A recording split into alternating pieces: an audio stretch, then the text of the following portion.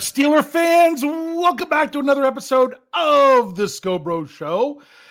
This is Steel Curtain Network editor Dave Schofield coming at you. It's Tuesday night. It's just after 9 p.m. We're really close to on time tonight.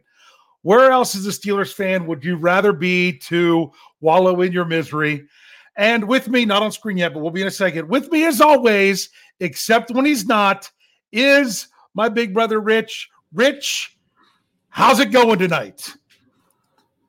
You know, I think we should all just take a minute and oh man, it smells under here. That's what trying to wash off the stench or whatever it was, like one of the things Coach Tomlin was saying. For those of you listening in audio form, yes, this is Big Brosco. He has technically, if you look at it, that's a Lito's pizza brown bag over top of his face right now, because that's kind of how it feels after this game. So, how you going? How's it going, Rich?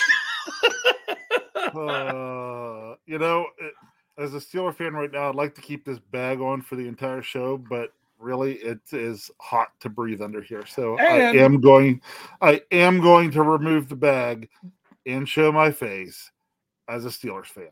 All right. Well, I just dropped you out of there so you can get yourself ready and not have everything smacking into the mic and making sure everything's good. So when you're ready to jump back in, hey, wow, that was fast, man. Way to go, bro.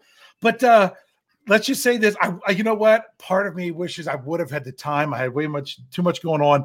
Might have to add this one into our little quotes that we throw out there every once in a while. And that is Coach Tomlin, after his infamous good afternoon, he said, obviously it was a stinker. That's what he said. And it's like, takes a while to wash that stench off. But you know what? It's kind of miserable to have to be going off of a game like that. But you know what? Misery loves company. So we might as well hang out together, talk about the game, and be here for everyone else who's here with us.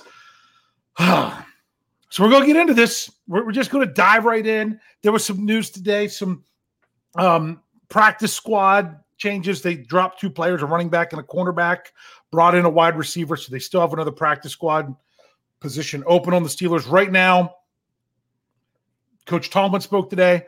We're going to dive right into. We'll talk about various things that he brought up as we go. The big thing, I mean, other than, let's go ahead and talk about this. Yes, it's news, but it's really just about the game. We already know Cam Hayward, Deontay Johnson, both are going to be out this week. Rich, thoughts? Cam Hayward and Deontay Johnson are both going to be out this week. Yeah. And likely beyond. So, well, let's just go with a typical Tomlinism here and say, well, you know, now's the next man up. What's going to go on? I will say one thing. Cam Hayward being out, I hate for him to be out at this point in time. This is definitely not the time in his career where he wants to miss any time, but, you know, that can't be changed at this point. I feel I'm going to agree with Shannon White on this one. Now, you know, I will be one to say that Shannon and I don't always see eye to eye on things, but when we do, we see eye to eye on some of the weirder things. Okay. And Shannon was on the Hangover yesterday and was talking about how he feels better about filling in for a missing Cam Hayward this year than he did a couple of years ago when Tyson Alualu went down. Yeah. And you know what?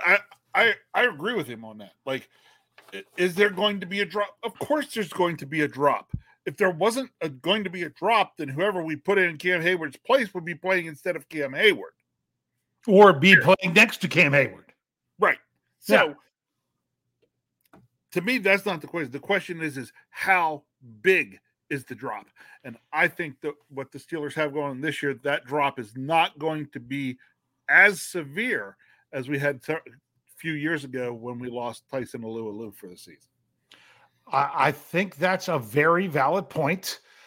I'm going to say that I feel that the Steelers have been preparing for life without Cam Hayward for probably at least a couple seasons now. Yes. Now it's almost like, well, first they brought in a 5th round pick in Loudermilk. He could be like a Cam Hayward. With a 5th round pick, that's more almost in case Cam doesn't make it too much farther. Then you up the ante with the Marvin Leal with the 3rd round pick. There you're starting to look at that. Maybe that could be something more in line, but I don't know if he's exactly that player. Then you get Keanu Benton last year as a 2nd round pick. They've been adding more and more with more pedigree over the last few years. I think it makes a lot of sense for them to do so. Steelers fans, we talked, so many people in our live chat would say this over and over throughout the offseason that, hey, you got to prepare for life without Cam. I think they were getting ready to do that. I really want to see some Keanu Benton. I felt that he flashed some really nice things in his first game, but as you get with young players, you can see the infamous P word, the potential, but it doesn't mean that they can sustain it, that, play after play, down after down, game after game. And that's something that they're going to have that they're going to have to do. But the Steelers, I mean, my goodness, that was probably one of their deepest position groups, but a lot of people were not happy with that position group in the game, which we'll talk about shortly. Anything you want to say about Deontay Johnson before we just really dive into the game? Just, other receivers are going to have to pick up those receptions. So it's, yeah. I mean, to say it's not going to hurt. Yeah, it's another one. Yeah, it's going to hurt. What can you do about it? Someone else has got to step up, or it's going to be really obvious that he's missing. We want someone to step up to the point where it's not as obvious. And now it's interesting because you could look at this and say, you know what? Being without Deontay Johnson for a while, it's not like it's going to help the Steelers win games with him being out. But hopefully it's not super long, but he's got to be able to come back and do what he does. Because if he's not ready to come, don't bring him back and then have him not really be. I'm thinking of Keller Witherspoon last year when they brought him back right before the bye, which was not the right move because then he was just done. So you got to make sure he's good to go. But if, Kenny Pickett is like, you know what? I don't have a wide open Deontay Johnson. I'm going to have to throw it to George Pickens when he's not as open. Maybe that's a good thing. Right. Calvin Austin III getting involved. He's not Deontay Johnson. He's not. No. But I think he's going to be the guy that slides up into that role. He's just going to be different. It's not going to be the same. If you take some of these young, and I mean, Allen Robinson already showed that he can step up and in any way you need him to. If those players, if Kenny Pickett ends up getting a rapport and turning to those players in a way, because sometimes Deontay Johnson can really be a safety net. He could be kind of like what I said on the preview last week. He can be the binky. He's what's comfortable because he's open, because he gets open. So when in doubt, go to Deontay Johnson because he's going to get open. So if he doesn't have that binky, that safety blanket, that safety net, then he's going to have to find other ones. Then if you get that back and you have found other ones, you're just going to be a better team. Yeah, I mean, you want to talk about silver lining? That's the best thing I can say for silver lining there. Now, does it mean that the Steelers are going to have a lot of success while he's gone? That remains to be seen. So, but do I think the receiving core could be better when he comes back? I think they could be. So there you go. That's kind of talking about this game last week. Let's embrace the agony. Embrace the suck. We haven't talked since the game. You don't really even want to talk about this game, but Rich, we kind of got to talk about this game. We do. All right. So where do you want to start? What's the one thing about this game that you think stands out in a bad, probably in a bad way more than anything? And now, before you think about that for a minute while I go over the topic of the show, because this is kind of what we're going to ask about with every little thing as we go along. Were the week one Steelers the exception or the rule? We didn't expect what the Steelers' first offense did in the preseason of, 5-for-5 touchdowns, or the defense where you could say technically when the starters were out there, they never gave up a first down. That was not sustainable into the regular season to happen at that level. But we thought we were going to see something similar to that. Are those the real Steelers, or is what we saw on Sunday afternoon the real Steelers? And we're not going to get this answer for at least another 6 days and possibly even beyond. But in 6 days is when we have an opportunity to. So we're kind of, as we talk about these things, is this going to be, was this, when I say was it the exception or was the rule, is this really who the Steelers are?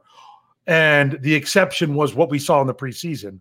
Or are they somewhere more on that level? And this was just the exception because of, the way a quality opponent, the way the game played out early, not being ready to smack the other team in the mouth, and therefore you got smacked in the mouth, those kind of things. All right. So what do you want to talk about first, Rich? I don't know what would you like to talk about first, Dave? Because I know at some point you have a soapbox you want to get on, and we'll get there. Yeah. We'll get there. We don't have to start there. I didn't tell you about mine, but okay. Okay, go ahead. So we'll let you start. Here's the first thing. I'm not going to go up on my soapbox yet, but here's the one thing I want to bring up in the game. Okay, I knew that the Steelers' first team offense was not going to be the 5-for-5 that we got in the preseason, but I also didn't think it would take the Steelers until inside the 2-minute warning and the 2-minute drill before they could pick up a first down. Yes. Yeah. I mean, there's not really more to say about that. That was awful. Yeah. Just 3 and out, 3 and out, 3 and out, 3 and out, 3 interception, 3 and out. It's like yeah. And I'm still, unfortunately, I haven't got to see the game again since seeing it live because I have to see it on. I'm not like you. I wasn't not like most of the country that was in the area where they got the Steelers game. I got the Commanders game. So, but I now have Sunday tickets. So, but I can't DVR it.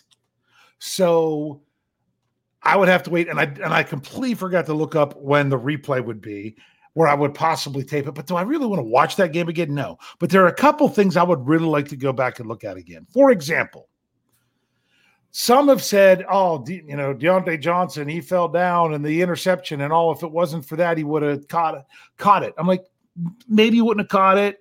Probably would have kept the defender from getting the interception, something of that nature. Oh, he's got to not be able to fall down on that. But I also saw others say Deontay Johnson fell down because he was having to adjust to a poorly thrown ball. I haven't been able to actually go back and figure out what that really was. But I wouldn't be surprised either way. Well, you brought up Deontay Johnson and slipping and going down. Let me bring up my second smaller soapbox I wanted to get on to for the night. Okay. I've really come to the decision that having both the Pitt Panthers and the Pittsburgh Steelers play on the grass field at Acrisure Stadium is a mistake. Especially so close to each other. I mean, you're talking a night game and then an afternoon. Panthers played there Saturday night. Steelers turned around and played the next day. It was raining during the Panthers game. The field got honestly tore up pretty badly. And you could actually, if you looked closely on the broadcast, could see where there were places where they just filled in with sand and painted it green. Yeah, and it's funny because people are like, "Hey, this is the Steelers' home field. Shouldn't they know what kind of shoes they should have had?" Because Patrick Peterson talked about changing his cleats, and others did as well. Then the slipping issue went away. 49ers didn't have a slipping issue, but like I said, that's because they're used to playing on a field that's absolute crap on where they built that stadium. Yeah, so at least it was several years ago. They automatically play with the longer cleats on grass everywhere they go because that's what they play on their home. And the Steelers probably played with what they played during their preseason game there, not expecting it to be that bad from Pitt, where the 49ers are used to just playing on a bad field. So I don't watch a lot of college football. I watched part of that Pitt game on Saturday night, partly because it was at home. And I'm just sitting there watching the field thinking, boy, this is going to be great for tomorrow. Yeah. And then for the first half of the first quarter, it looked like half of the Steelers team were on ice skates. Yeah. And I was like, really? Mm-hmm. Really? Yeah. Wouldn't you figure that out during warm-ups or something? Don't you think you'd warm up hard enough to figure out? Which to me, that just goes into overall preparation. Yep. And that's why it's basically on everyone. I mean, you're talking equipment managers even. You know, you've got to place it at the feet of everyone, which we'll get to shortly. But we're going to take an early break. Yeah, we're going to go ahead and take it now because I've got a couple things that I want to bring up about this game that we're going to get to. So we're going to go ahead and break so that way we can just, if we get rolling, we can just keep rolling. So if you're with us here, YouTube, Facebook, Twitter, we're not going anywhere. If you're here with us on the audio, we'll be back right after these messages.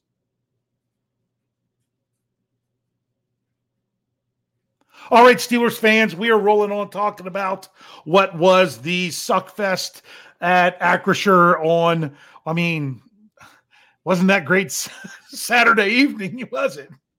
Let alone Sunday afternoon. Right. So that was back-to-back big disappointments there. I saw the score to that game and kind of how things were playing out. But, just – you got to talk about a couple of the elephants in the room. And I'm going to bring up the first one because I think it's where some people don't want to go because they're afraid of what it means. And you know what? We'll go ahead and talk about this, and then I'll bring up something else. And that is to say that Kenneth Shane Pickett really struggled on Sunday would be an understatement. Yes. It was not good. The accuracy was bad. Okay. People were talking about, he could have had another interception, but Fred Warner couldn't pull it in. Fred Warner was trailing on that play. And the ball was so far behind the receiver, it was behind the defender to where he couldn't catch it. And Kenny said later that, him and the receivers weren't seeing the same things. That kind of makes sense, just off a little bit of where he thinks they're going to go versus where they're going to go based on how they should react in very minor things, even with how things go. And this goes back to an article that I wrote for SteelCurtainNetwork.com during the lull from the third, not the lull of OTAs to training camp. This is the lull from the third preseason game to the Steelers week 1 game. And that is, how's it going to look when teams are specifically game planning for Kenny Pickett? Yep. And that's what we saw on Sunday. They were specifically trying to confuse him and the receivers to not be on the same page. And it worked. So they didn't see that in the preseason because you don't do that in the preseason. You don't plan in that manner. So that was what I put part of it to that, there was a specific game plan for Kenny Pickett that he hadn't seen in 8 months. So therefore, he didn't react the best way, which made him appear to be inaccurate. I don't know if he was like the one that I'm talking about with the Fred Warner didn't catch. That one could have just been a bad throw. But I think some of those inaccurate throws were that he expected the receiver to be slightly not where they were whenever he went to release that ball. So I'm not, like I said, don't want to make excuses for him because that's not the way you want it to be. You need to be on the same page. Okay. So along the same lines, then I'm going to have a question for you. Okay. So yes, how was Kenny Pickett going to do as a second-year quarterback coming in for a team that is specifically game planned against Kenny Pickett? Yeah. Did the Steelers defense have a game plan for Brock Purdy? Because sure as heck didn't seem like it. Oh, I think they did. I think their game plan was the one that I mentioned when I referred to the binky on Thursday is you needed to minimize Christian McCaffrey.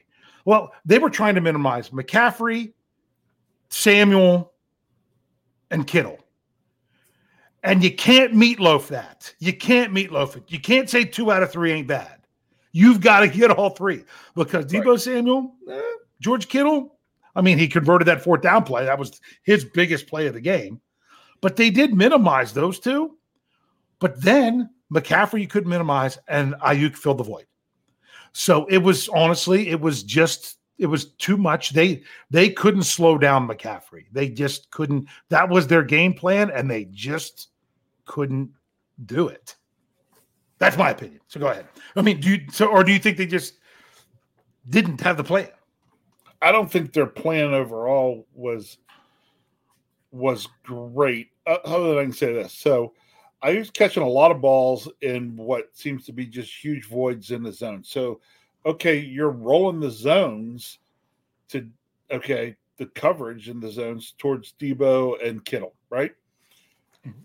And pretty smart enough to make the throws to Ayuk, and it kills us. Yeah. Okay, and we really don't adjust for that the entire game. Mm-hmm. If the 49ers are doing a similar thing, and Kenny Pickett's not able to make an adjustment, that worries me. Yeah. That Mr. Irrelevant could make adjustments and get to the guys. And first-round pick Kenny Pickett couldn't do it. I'm not one to sound all gloom doom, but it's kind of like you were saying before. I'm not sure what I'm looking at yet. And now let's address the elephant in the room, the other one. Okay. The difference is, I'm going to start coughing here. The difference is, you were saying Kenny Pickett versus Mr. Irrelevant. One could change it, adjust on the fly. The other couldn't. Okay. Well, first of all, the 49ers knew that the Steelers were going to try to take away those things. I don't think the Steelers knew what the 49ers were going to try to do to combat Kenny Pickett, because the Steelers were not the juggernaut, the last year juggernaut that the 49ers were. So you had an idea of what the 49ers were based on those things. And that's obviously what they're going to try to do, because that's what everyone's going to have to try to do. Now, if Pittsburgh, they think, give a blueprint to the rest of the 49ers opponents, don't try this. It won't work. All right. Yeah. There you go.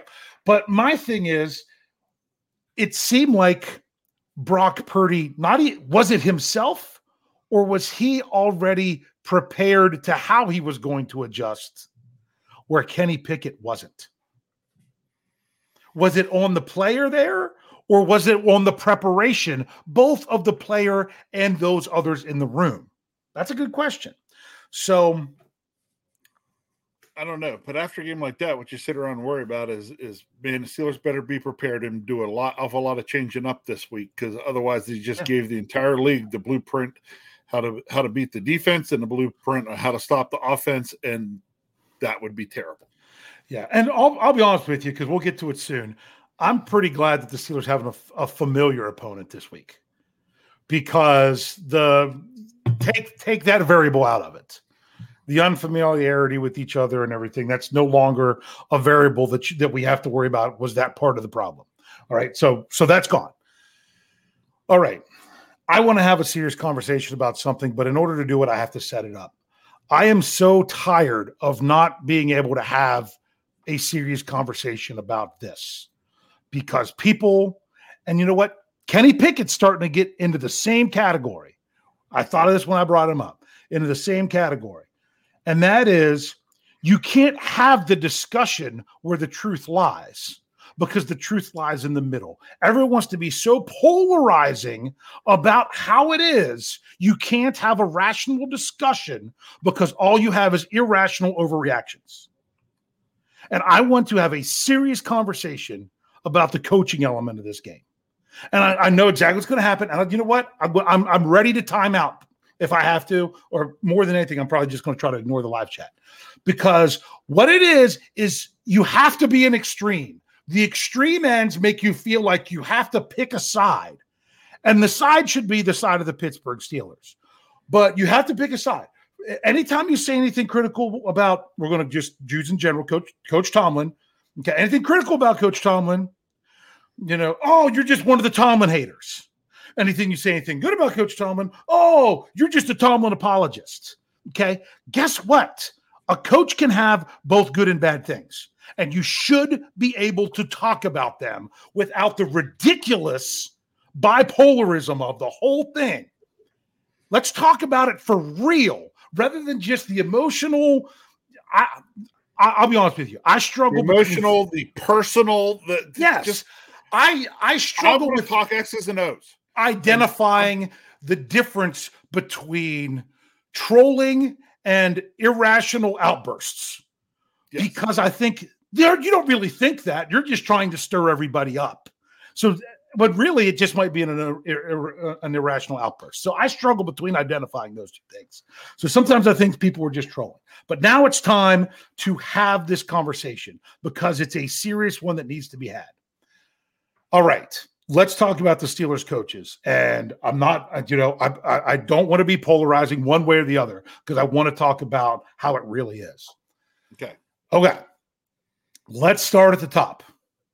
Yes. Let's start with Mike Tomlin. Yes. Had a very interesting. My personal opinion on Coach Tomlin, and what went wrong for him in this game. And I don't know if he would admit to this, but he would potentially admit to this. I think between training camp and the preseason, Coach Tomlin got a little too comfortable and a little too, as a coach, got a little lackadaisical. Well, remember, he doesn't seek comfort. And it almost seemed like things were going well. Yep. And he got too comfortable. Maybe. And it bit him in the butt. For Coach Tomlin. You know what I mean? I don't know that Coach Tomlin's ever comfortable, but he might have reached a level of comfort that he hasn't before, and he shouldn't have. Okay? So, here's the thing with Coach Tomlin. I actually was in a Sunday school class Sunday morning before the game. I went early to go to that because I needed to work with other stuff with the game. And the conversation was talking about how much time it takes to be an expert at something. And during this conversation, I brought up, I'm like, even in your job, my job, anyone's job, whether you think you're an expert or not, there are going to be certain things that you are more of an expert of than others. We use the example of teaching. Okay. You might be a great lecturer, but not a good disciplinarian. You might be a good disciplinarian, but not a good grader. You might be a good grader, but not a good organizer. Those are different things that you could have different strengths. So when you talk about Coach Tomlin and him as a coach, he has strengths and he has weaknesses. Okay. Some people talk about, oh, he's just a cheerleader. You know what? You want to say it's just a cheerleader. Part of being a coach is motivating your players to do the best that they can. So if you want to call that a cheerleader, you know what? You're wrong. It's part of being a coach. And if you don't know that, then you probably haven't coached because that's part of what you need to do. And you're like, oh, these are professionals. They should motivate themselves. Coach Tomlin says that, but guess what? There are people you will run through a wall for and people that you won't. So that is something that Coach Tomlin does well. Coach Tomlin is not an offensive genius. He's not. Nope. Okay. I don't even know that I would call him a defensive genius. I don't know who's really in charge of the defensive stuff. But if you're not, and I don't know, and I wouldn't call him an innovator. I would not call him an innovator. But I haven't been watching, but I thought I had to bring it back. They said that's what you got to do there, for sure. Leave the pigeons loose. All right. So, I will say this. When I was there in the preseason, I was upset. I saw only one pigeon the entire time. I thought, geez, where's the pigeons? Yeah. Yeah. Need the pigeons. I forgot all about the pigeons. I'm glad you did that. So back to my thing. Okay. Coach Tomlin, he is not an innovator. So do you know what he needs to surround himself with on his staff? Innovators. The whole point of a coaching staff is to cover your weaknesses. And I even said this before in my coaching. I was who I needed to be. When I was an assistant coach, the head coach, he was calm, cool, and collected. I was the fiery guy. I was on the officials. I was firing up kids. I was the yeller. I was the screamer. Then when I moved up to be the head coach of that level and I had another assistant, guess what he was? He was the fiery guy. I was the calm, cool, collected guy because I needed to be what he wasn't. You need to have complementary coaches. And I am not a Matt Canada fan. I am not someone that thinks that he should be fired at this second. I was someone that would have been fine and thought it would have been a smart move if they would have let him go in the offseason, but it just doesn't the way the Steelers do business. They don't like to pay coaches to not do anything. It's just what they do. They live with their decisions to a fault. That happens. But if Coach Tomlin is not a guy that can contribute to the offense in a way to at least bring some innovation, then you need somebody, either your coordinator or someone who is close to that coordinator, to do so. And I think the Steelers are severely lacking that. I do not think Matt Canada is that guy. I don't think he's the right kind of coach to go with a Mike Tomlin as a coach. I don't think they cover each other's weaknesses and therefore with their own strengths. Let me go on to the coaching side. It involves Matt Canada a lot, and maybe on the fringe here, Mike Tomlin a little bit. And let me say this: I'm a guy. I look for patterns. I look for things that I notice that repeat themselves. Okay, here's my concern. Mm-hmm. Last year in the preseason, we saw some things. It was Ben was gone and some things there. Oh, look, hey. Matt Canada's showing the flash here. Look at how we're kind of opening some things up here in the preseason. And look at this. And some throws down the field and blah, blah, blah, blah, blah. And we get to the regular season first week, gone.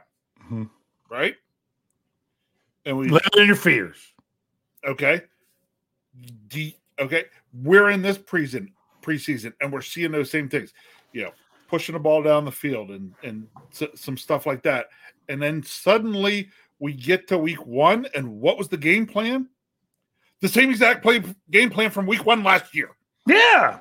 Hey, it worked week one against the Bengals. Let's do it now. I'm not laying this all on the coaches because the coaches weren't the ones out there throwing passes behind people. They weren't throwing the pass behind people. They also weren't doing any favors. They weren't whiffing on blocks and whiffing on tackles and things like that. So it is not all on the coaches. But to me, from the coaching standpoint, that was a disappointment. Yeah. To kind of see that get us all hyped up, seeing some different stuff in the preseason, thinking, okay, we're going to look to open up. And then we get to the first game, and the play calling was the same old. Yeah. And we didn't even pick up a first down until we're in the 2-minute drill at the end of the first half. Yeah. But so much was just thrown out the window because they got punched in the mouth. Yeah. You can spar all you want, but the first time you get punched in the mouth, how are you going to handle it? And that's the problem. The Steelers had only been sparring. They only sparred in the offseason and in preseason. They came out into the heavyweight fight and got punched in the mouth as soon as the bell rang. But even in the preseason, a couple times with the first team offense out there, that they went up tempo, okay, just to try to change things. We didn't go up tempo until we went into the 2-minute drill. Yeah, like it was literally run out there for how many series in a row and pretty much do the same thing. Yeah, and it wasn't working. It was the definition of insanity. Yeah, well, but you also got to look at this because I know when people come into the post-game show that we have right after the game here on the YouTube channel, myself, Jeff Hartman, Brian Anthony Davis, people are emotional, people are irrational, and it's the knee-jerk reaction. You come together right. to live together in our misery. But it just goes to show you how the problem is always execution. The problem is always execution. A play is terrible when it doesn't work. A play is great when it does. It could be the exact same friggin' play. I talked about that in the Steelers' third play on offense of their last preseason game, the 3rd and 5 that they threw it deep to Deontay Johnson. If that ball was thrown like Kenny Pickett was throwing balls on Sunday, then what would the narrative have been? Oh, there they go, throwing deep on 3rd and short. Oh, 3 and out, right back to the same old stuff. But they executed it. They did it well, and they didn't execute.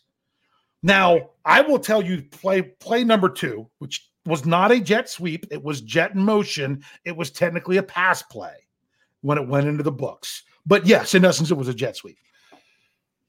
Something was wrong there because the play they ran and the way that they blocked it were not the same.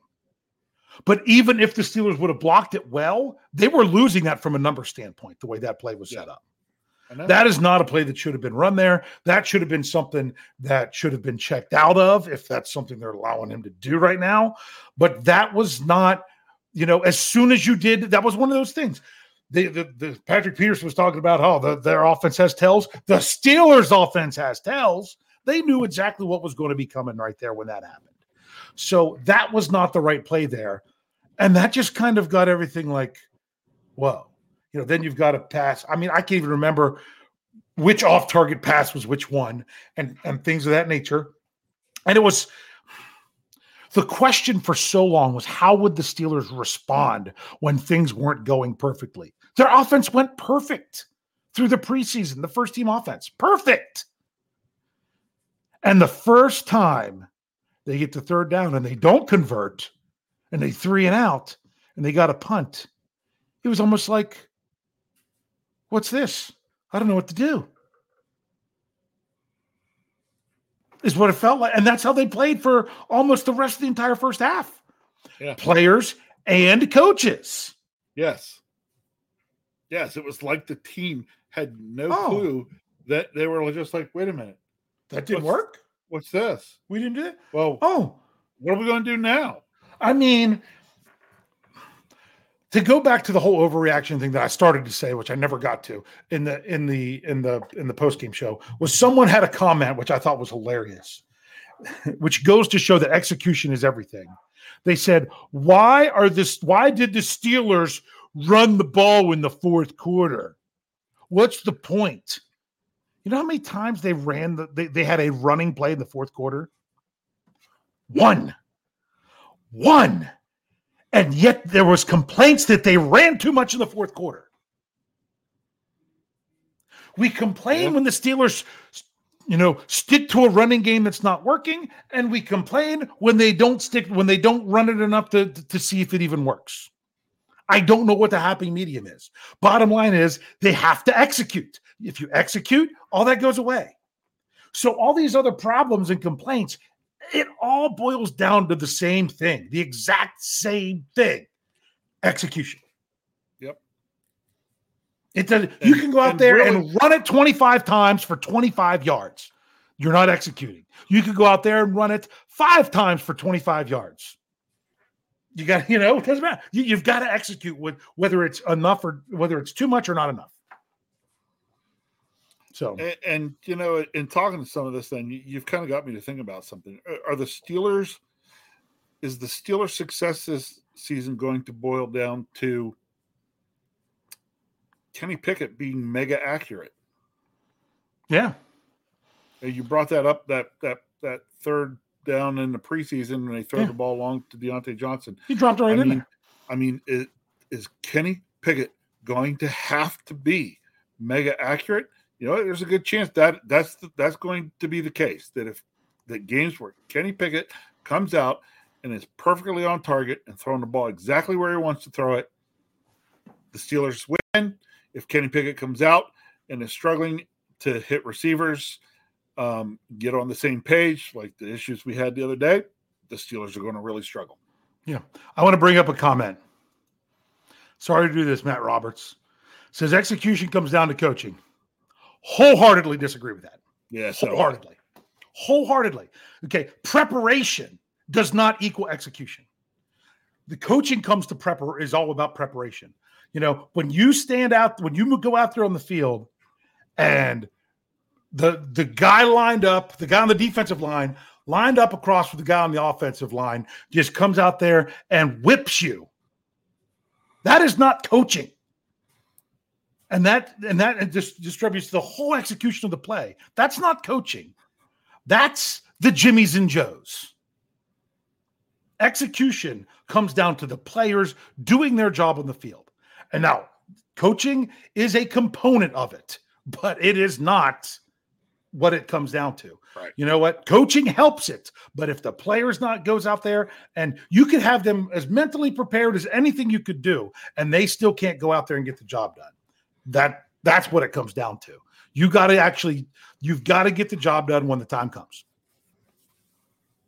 Okay, thank you. Because I want to make sure I won't lose them. There's a new thing on there where I can go and go into their own category. That's where I went.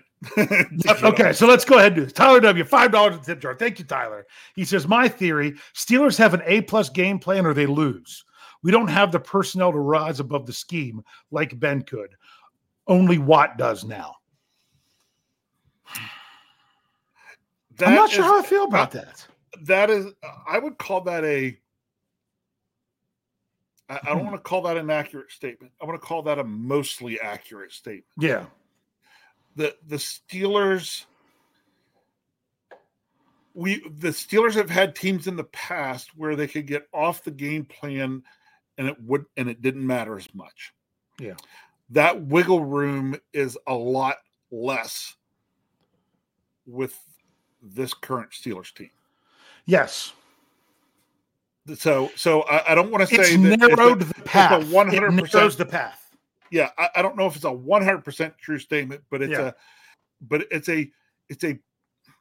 a pretty good observation in terms of the teams that are out there in the league that can be very good, but they don't have that wiggle room. Okay. I'm sorry, San Francisco 49ers. Yeah, they got the wiggle room. They have the wiggle room. See, because the Pittsburgh Steelers do not. I'm going to add something to Tyler's thing and to what I believe would make it more accurate. And I think he would completely agree with this. You can tell me later, Tyler. He says, my theory, the Steelers have to have an A-plus game plan against high-quality opponents. Yeah. Or they lose. They are not good enough. The coaches are not good enough without the players, and the players are not good enough without the coaches. They all have to come together with the game plan and the execution of it if they're going to beat a high-quality opponent. The Steelers faced a couple high-quality opponents last year. The ones we like to talk about the most, that I keep bringing up, is the Bills and the Eagles. We saw how that happened, and the Steelers showed the same thing with this one, and that's what was disappointing. But they had to have an A-plus game plan and the personnel pulling off that game plan in order to be able to beat the Niners. But I thought they could beat the Niners because it looked like they were bringing that all together during the faux football, Yeah. period. And basically the game plan looked like a Levi Wallace tackle. They just kind of whiffed. Yeah, wasn't there. All right, here's another. We got $2 dingo dollars from our buddy Marky D. Steelers Nation Love Australia. me some dingo dollars. Yeah, he says we complain about everything. No, it's just you want to know what went wrong, and the thing is, it's so many times, it's just one little thing. You could have the play blocked great. The receiver could run the route super crisp. And if the ball's off a little bit, not only is it going to probably be an incompletion, it could very well be an interception. One aspect of everything makes it go. In order to have a successful offense, it all has to work together. Now, there are some times that it's designed that, hey, if the guy on the backside, we would like him to try to reach and go get that block. But if he doesn't get that block perfectly, then we only get a 5-yard gain instead of a 15-yard gain. Sometimes you get things like that. But for the most time, it takes everything. It takes everything. We got another one here. We got Kyle Smith. Okay. I want you to answer this question here, Rich. Yep. It says, why do they keep trying to move Minka around? It has never worked. When does let's go ahead and answer that one first, and then we'll move on. Right now, the way Mick is playing, I'm worried with some of that has to do with the safety personnel. Yeah. And the packages that they're running right now. I'm not totally sure what I think of that. Actually, I know who I'd love to hear weigh in some more on that with some film to back it up. That would be Coach KT Smith. Would love to get his take on this, and with a little bit of some of the film work he does to back it up would probably help me set my thoughts on that a lot more. Only because I trust KT to really show me what I think. Either show me what I think I'm seeing, or show me where I'm seeing things incorrectly. I'm not sure I'm seeing it well enough right now to get too deep into that. Yeah. Yeah. I mean, you know what? I might be able to answer that better. Actually, I might be able to answer that better next week after I've sat in stadium and watched the game. Yeah. Because I have a hard time picking up safety play on television.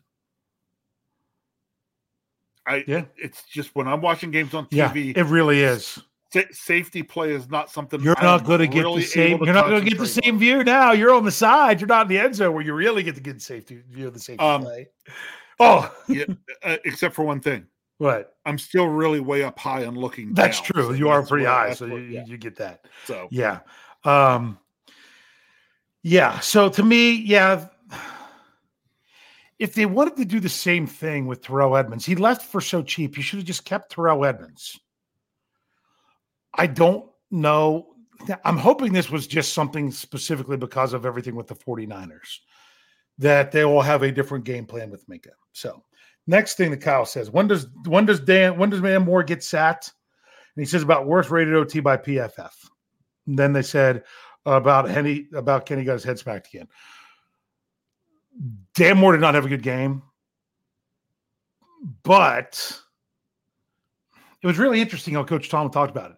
He said how he thought the guys up front with pass protection did the job that they wanted them to do until late in the game when everything got one-dimensional and they could just tee off and go do their thing. Yeah. The Steelers held I said the wrong one. Nick Bosa. It's Nick, right? I almost said Joey. Yes. Nick Bosa in check. Yeah. They held him in check. That was their goal. And they did that. Regardless of where he moved to. They did that. Now, here's what's interesting. I mean, would you say, Bosa was all but shut out of the, didn't have any sacks, anything like that. I think he might have had he might have had a pressure or two, but that's right. It. He was there and he played, but he was for the most part a very low impact player. Yeah. Now, someone who I felt had a lot of impact on the Niners defense running around in the middle of the field was Fred Warner. Now, you brought up how Dan Moore was the worst rated offensive tackle by PFF. Yeah, I do the reports on PFF. I know, I got this. I did the article today and everything else. My goodness, the left side of the Steelers' offensive line were the bottom, center, guard, tackle were the bottom three scores. I didn't argue much with the Steelers' scores with where they fell with each other. But remember, PFF is just an opinion. It's an opinion based on looking at every play, but it's just an opinion. To show you how much PFF doesn't necessarily get it right, who do you think was the highest ranked defender for the San Francisco 49ers in that game, Rich? Oh, well, let's see. I'll just go out on a limb since it's PFF. Mm-hmm. And, I know how much they love Myles Garrett when we shut him down to nothing and give him wonderful scores. Let's just say it was Nick Bosa then. You are correct. It was Nick Bosa. Right. Who was their lowest rated defender for the San Francisco 49ers? The only one with less than a 60 score. Probably the guy that got 3 sacks. No, it wasn't that guy because they'll do that. Then they probably said Fred Warner. It was Fred Warner. Who was all over the place. Joey. Nick Bosa was the best defender on the field for the 49ers, and that Fred Warner was the worst. That is not what happened in that game. Not what I saw. That doesn't what happened in that game. That is a joke. That's a joke. So, yeah. Wow. Isn't that ridiculous? That is ridiculous. So, That's ridiculous. To me, I thought they did all right with the Steelers scores this week.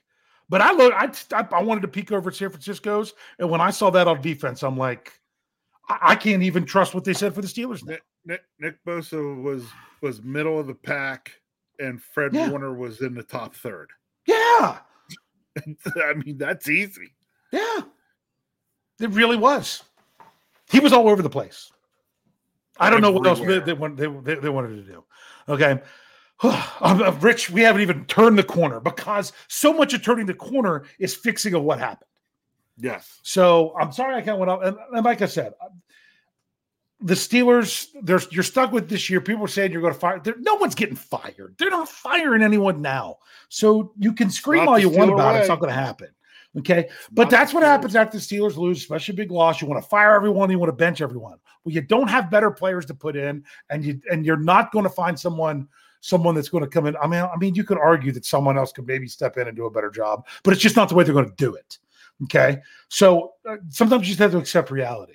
But I am going to say that I just don't think that Matt Canada and Mike Tomlin together bring enough innovation and dynamic play. And I don't think it's a problem with the players at this point.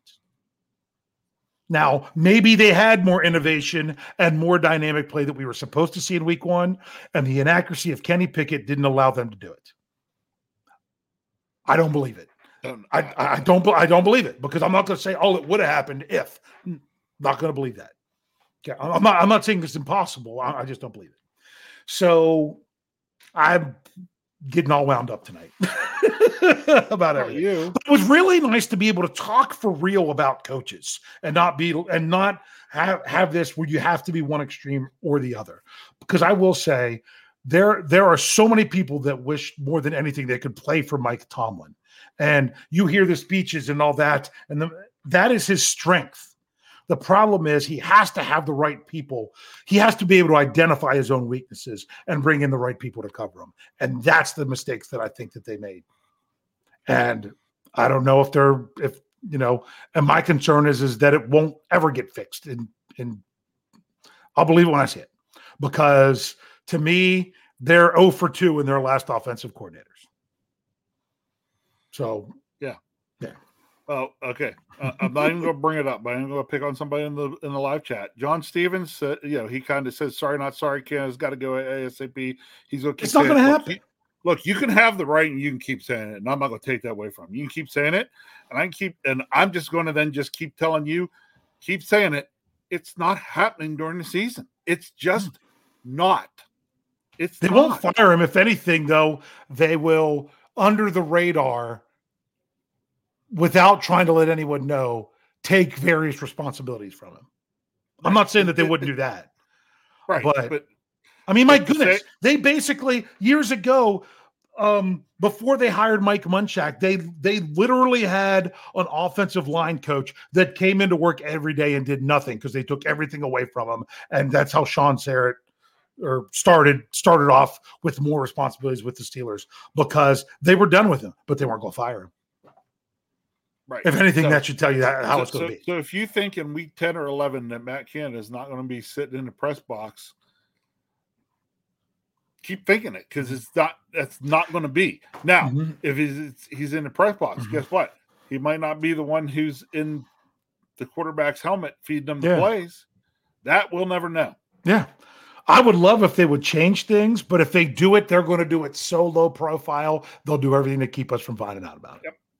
Exactly. So, I mean, because really, how much do we know now? They keep it low profile. We don't know. Like, we still don't know. People still think they know and talk like they know. They don't know. You don't know how much input Mike Tomlin has on the defense for real. Mike Tomlin's right. He's got his hands at everything. But people that say, well, Tomlin calls all the defensive plays. We don't know that. People have assumed that at times, but we don't know that because they're going to do everything they can to keep us from knowing that. So, yeah. All right. Turn the corner. Right. Turn the page. We're already running real late with that, but there they are. But it's funny. So it is frustrating because sometimes we put so much more on the coaches because we feel like that's the easier fix.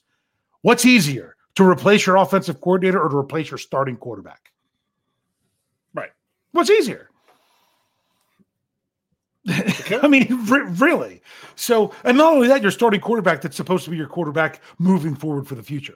Because let's say, oh yeah, well they could always just go to Mitch Trubisky or Mason Rudolph, like people talk to and everything. That's not your future. You would be starting over. You would live in the present to restart your future, and that's really really difficult to do. So I want to be critical of Kenny Pickett for this game. But that doesn't mean that we write off Kenny Pickett. Just like one game does not a season make, one game does not a career make. Okay, right. Kenny Pickett can come out and rip the Browns a new one on Monday night, and we'll just say, oh, that just goes to show how good the 49ers are, and we'll be all done. I look at it this way: Kenny Pickett may have been there, and the accuracy wasn't really there on this weekend. Okay, and I've got the perfect analogy to look at. It's like, you know. I'll just pick somebody. So, Roger Clemens.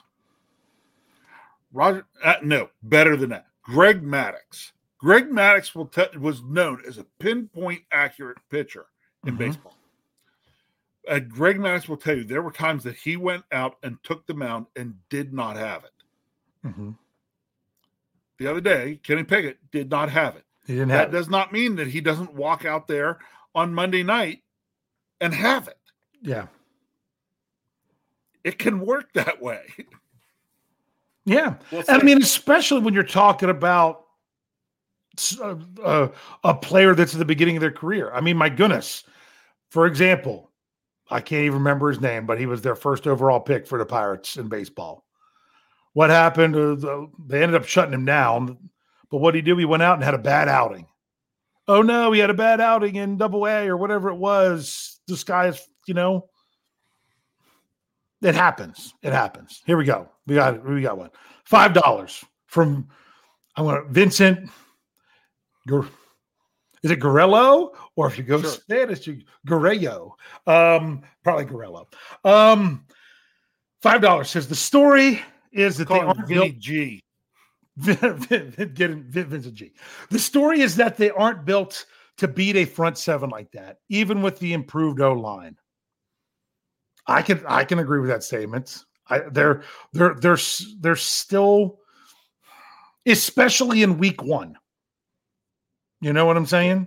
Yes, especially maybe later in the season the offensive line can come together and get that nasty streak. But maybe they had some paralysis by analysis. Maybe the 49ers were doing stuff they just did not anticipate. And they couldn't stop it, along with being really, really good. Okay. So he said, even with the pre line, Browns are a test, good D, but not San Fran. Thoughts? Yeah, I kind of agree with that. Statement's pretty true. The Browns, a good defense, but they're not a San Francisco level defense. Going to, again, we got a litmus test on the Steelers from this past week. It was not good. This week will be another litmus test, and we will see exactly where they fare on that one. Again, right now we've only got one game to analyze. Yes, exactly. By next week's show, we'll have two games to analyze. We'll have more data. Going to be see what that data is. And it's because they played the Steelers. Right now, the 49ers are the only team that I am definitively putting in the top tier of defenses in the NFL. They're not alone. I just want more data for the rest of them. Like, I didn't watch enough because that game was boring. And I was so mad about the Steelers to know how great the Cowboys defense was. The Jets defense looked pretty good. It reminded me of San Francisco and the fact that they played fast. Yeah. So those are some other teams that are going to be up there. But I'm just saying, the question is it San Francisco and a couple other teams, or is it just San Francisco? We know that that based on the Steelers' experience, that they're up there with that. They are a good defense. You just wanted to see your team come out and do a little bit more with it. All right. Daniel H has $1.99. He says, I'll bet $1.99 that Tom will be fired on Friday. I'm assuming this is a pretty good joke because he already gave us the $1.99 because he knows it's not going to happen. Exactly. I like that, Daniel. That's a pretty good one. I have to admit. So was that the last one? Yeah. Yes. Okay, just making sure. So now I can't find it to make it go away. Here we go. This is just disappointed in the offensive line that there was a play early in the game I wanted to bring up. I know we need to get going. There's a play early in the game where Najee's in the middle, right around the line of scrimmage, and still fighting. And Isaac Seumalo and someone else were just kind of standing there next to him. It almost seemed like it was another example of, wait, what's he doing right here? This isn't what we thought was going to happen. Because you don't just stop and stand around while guys are trying to tackle your your running back right next to you.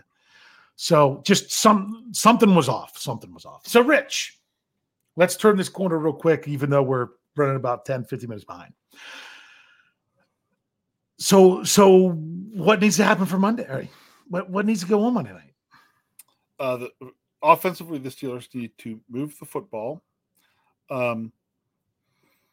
Defensively, I'll just go straight up say it. The Steelers need to stop Nick Chubb. Yeah. There you go. There's the two keys. Move the ball offensively. Doesn't mean we got to score a touchdown every time or things like that, but the Steelers need to get more consistency in moving the football down the field. And they will need to stop Nick Chubb. Yeah. There you go. But at least it's a more familiar person for them to try to stop. Correct. And a more familiar system and more familiar coaches. You know, it almost seemed like, that I don't know that the Steelers could anticipate what the 49ers might have been throwing at them.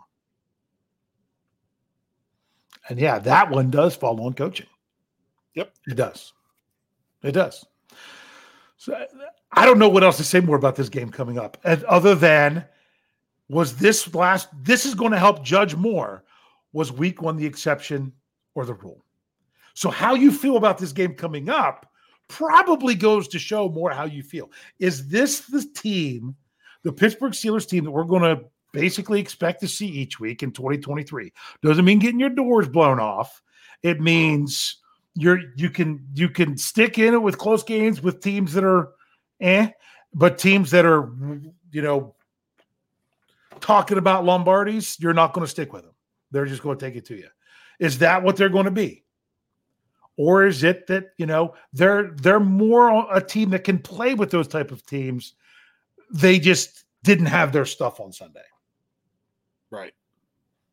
So to me, kind of how you feel about that is going to be is going to be kind of how you answer the big question. Rich, are you ready to do it? Yeah. What's your score prediction for Monday night?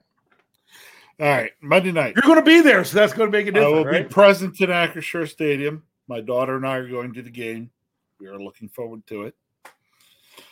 I expect to see a much better football game. I expect it to still be a very close football game, as a lot of times games with the Browns are, and especially talking early in the season. Mine's going to be simple. I'm going to base this on the fact that Cleveland won against Cincinnati week 1, and the Steelers got drubbed out by the 49ers. So I'm going Cleveland 21, Pittsburgh 17. Yeah, and I'll talk about it more on Stat Geek. I know Jeff's already mentioned a couple of times. There's a crazy stat about teams the week after they play the 49ers. Yep. I don't think a single team last season won a game after they played the 49ers. So I'm going to go back and look at that a little bit more, Stat Geek, and see exactly how those games looked and everything else. Now, before I put it in there for everyone to put their score in there, I want to bring up one other comment first. This rings so true with so many of us, Wes, because of where he was talking about, hey, I this is what I was thinking with Steelers. He's like, he says that doesn't mean, because he was talking about, I'll admit I was wrong. I thought this team could really hang with people. That's why I think I looked at his previous comment just to make sure I knew what he was saying, because I liked what he said here. He says that doesn't mean I didn't have a reason to be confident in the Steelers, but now that confidence is gone. Yeah.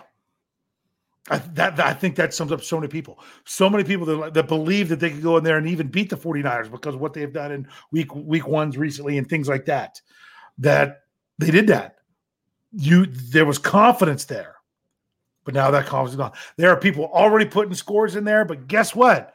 They don't count. You know it because I haven't put it in the live chat yet. So here we go. So I'm trying to look at names so I know not to bring yours up. No, I'm not going to be that spiteful. I'm not going to do that. But let's get them quick. Right, and here we go. Who do y'all like? Yeah. So here you go. And remember, if you just give a score, we assume you mean that Steelers win. That's just our overall way that we do things. George says Steelers 20-17 in OT. Okay. Thomas Riley says Browns 17, Steelers 17, tie. Let's see. Whoa, it keeps skipping on me. Gabriel Golden says 26-20. That's got to be Steelers. Brian Brown says 31-21 Steelers. We're in Kenny's small hands. Okay. In other words, shake off the stank of last week. That is what they're going to be like. Afton says 17-13 Steelers. Dion Eaton says 24-21. Did it come up yet? Steelers. I clicked on it. There it is. Steel Dog 88 has Steelers 13-10 with Boss coming through. There's just so many things you could go either way with this. Steelers have like 20 straight home wins on Monday Night Football, going back to 1991. But then teams, what's that? But then teams don't beat the 49ers or win the week after play the 49ers. There's so many ways you can convince yourself one way or the other. George Rice says Pittsburgh 28-17. Okay. He's like, we don't lose with Big Bro in attendance. See, well, Wes, I love you, Wes, but man, you're such a waffler. Man, the Steelers are going to go 15-2. Now they're going to go 2-15. I know, because you're just like, they broke your heart. And so this is what you expect now. And I get it. Yes, 43-3 Cleveland. Okay. So the Steelers can only score as many points as what the Bengals did. Steelers Nation Australia says Steelers 8, Browns 4. Same score as starting quarterbacks. Kyle Smith, 22-21 Steelers. BF Bud. Good to see you, BF Bud. Didn't see you in the live chat earlier. 27-23 Steelers. I always mess up this name. Rob Fitoff. Thank you. 30-16 Browns. Mark Lancaster says 28-10 Steelers. Frosty the Bear says 17-13 Steelers. See, notice a lot of people that are saying Steelers are really dropping their scores down. Last week, there was a lot of high scores. And I'm like, I saw this big war game in the 20s. And it didn't even get to that. So, how do I say that? I got to include it. I have no idea how to say that. We'll say Verge. Verge says 31-3 skid marks. Okay. Someone was confirming that they said the only team that won after playing the 49ers was, this is W. Mitchell said, was the Chiefs, but that's because he had a bye in between. So that's something I'm trying to dive into. Thomas Potts. Yeah, there we go. Thank you. Thomas Potts, 28-9 Browns. David Poe, 20-17 Steelers. John Walter, 20-13 Steelers. He says Watson gets right. I still think we didn't even talk about the good in TJ Watt. I mean, TJ Watt just needs to keep being TJ Watt. What did you say? Just what else? Just TJ Watt's good. There you go. TJ, he hold on just a second. TJ Watt's really good. No, TJ Watt is. But they are who we thought they were, and we let them off the hook. That's TJ Watt. That's TJ Watt. I think I did the wrong one. I did the full thing, but yeah, that now I'm trying to find where is I completely lost. There it is. Back to scores. Yeah. No, I couldn't find where it was. Steve Sepos. Steelers 28, Browns 14. Hey, that's what the score was at the end of last year. I like your thinking. Ruben Stone says 20-13. Good guys get back on track. Outside Steeler fan says good guys 24, Browns 14, that the defense really turns it around. Biggie Bronco says 24-17 Browns. Christopher 11 says 27-10 Browns, but It's what he's like. It's what you think, but that's not what you're hoping for. Gotcha. Tyler W. 21-16 Browns says the Steelers just aren't ready for prime time yet. I was starting to think the problem is the Steelers played prime time games for all 3 of their preseason games. Maybe prime time is what they need. Just put that out there. Matt Roberts, 28-10 Browns. Carey, 28-10 Browns. Pittsburgh Toddy, 20-17 Steelers. Knight Rider, we got a lot of people here tonight. Right? Knight Rider 16, 24-10 Browns. Mr. Woodside, 23-20 Browns. Sherry Richards says she's still sticking with 23-21, just like last week. W. Mitchell says, did it come up? Yeah. There it is. 24-21 Steelers, hopefully. Vincent G, you got to say there, 27-21 Steelers come through with a game-winning drive. Looking for more scores. I had some good people are asking great questions, but we're just going to bring up scores. Tom Vallejo says Browns 27, Steelers 10. Brian Brown. He says I thought that was a score. That was a record prediction. 16-1. BF Bud says he's just lurking. No one you know here. Thank you. 23-10 Brands. Iron Fists, 27-13 Browns. As you can see, no one did other than you. You were the only one who picked the Niners last week. Remember? Okay. Everybody gave me a hard time. Yep. Who was right? Yeah, unfortunately. Alan Goddard. Right, but I had a feeling I was going to be right.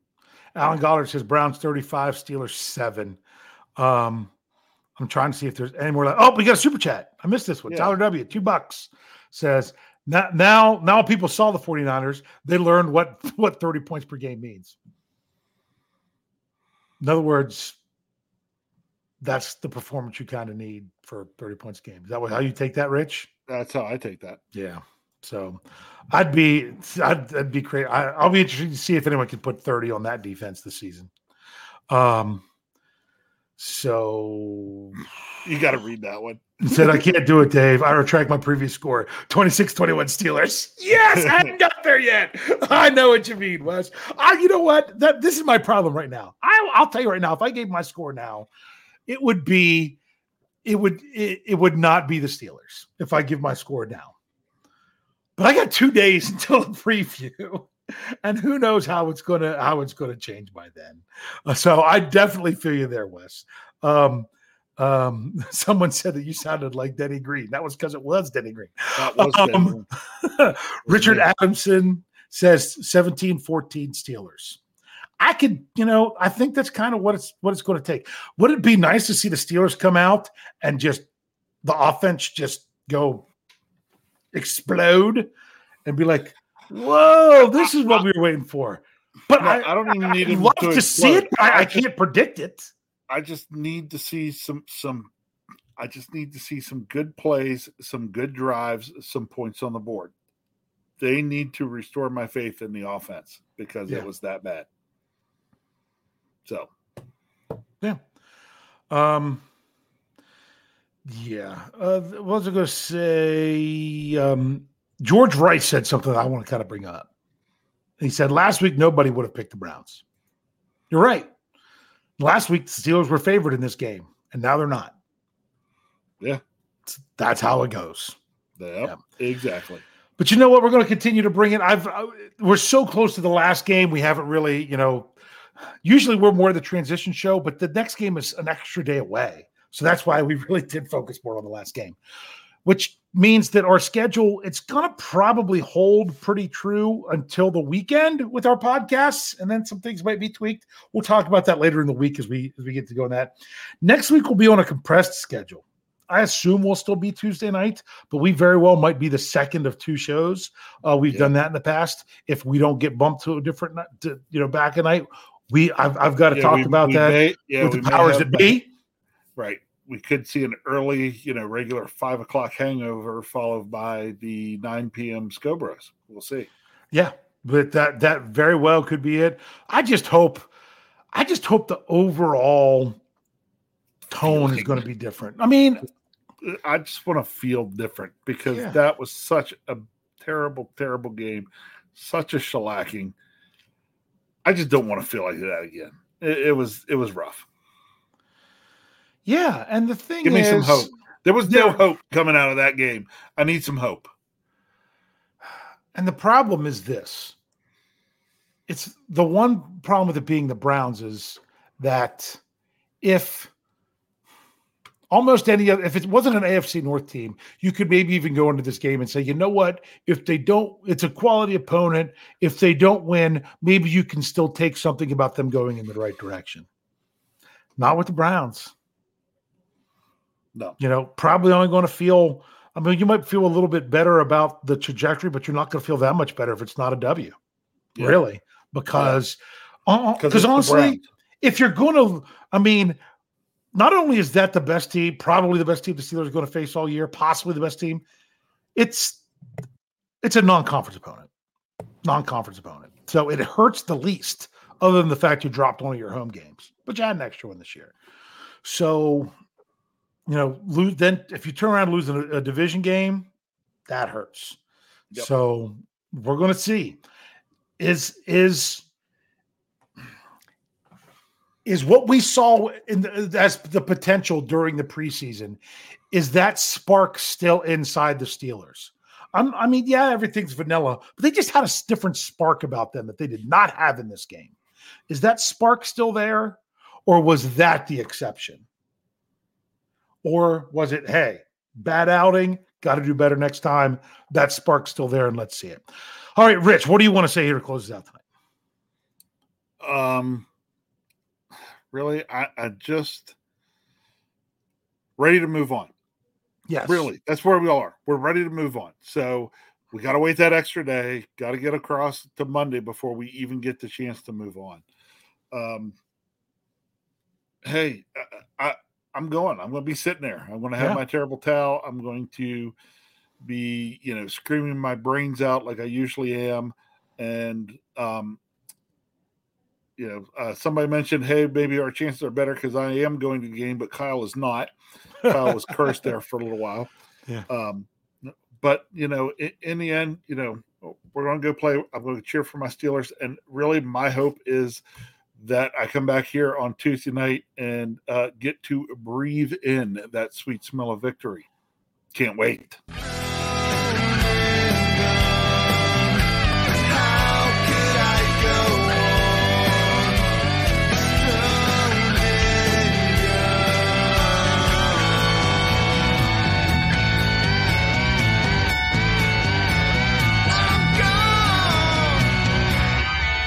Can't wait.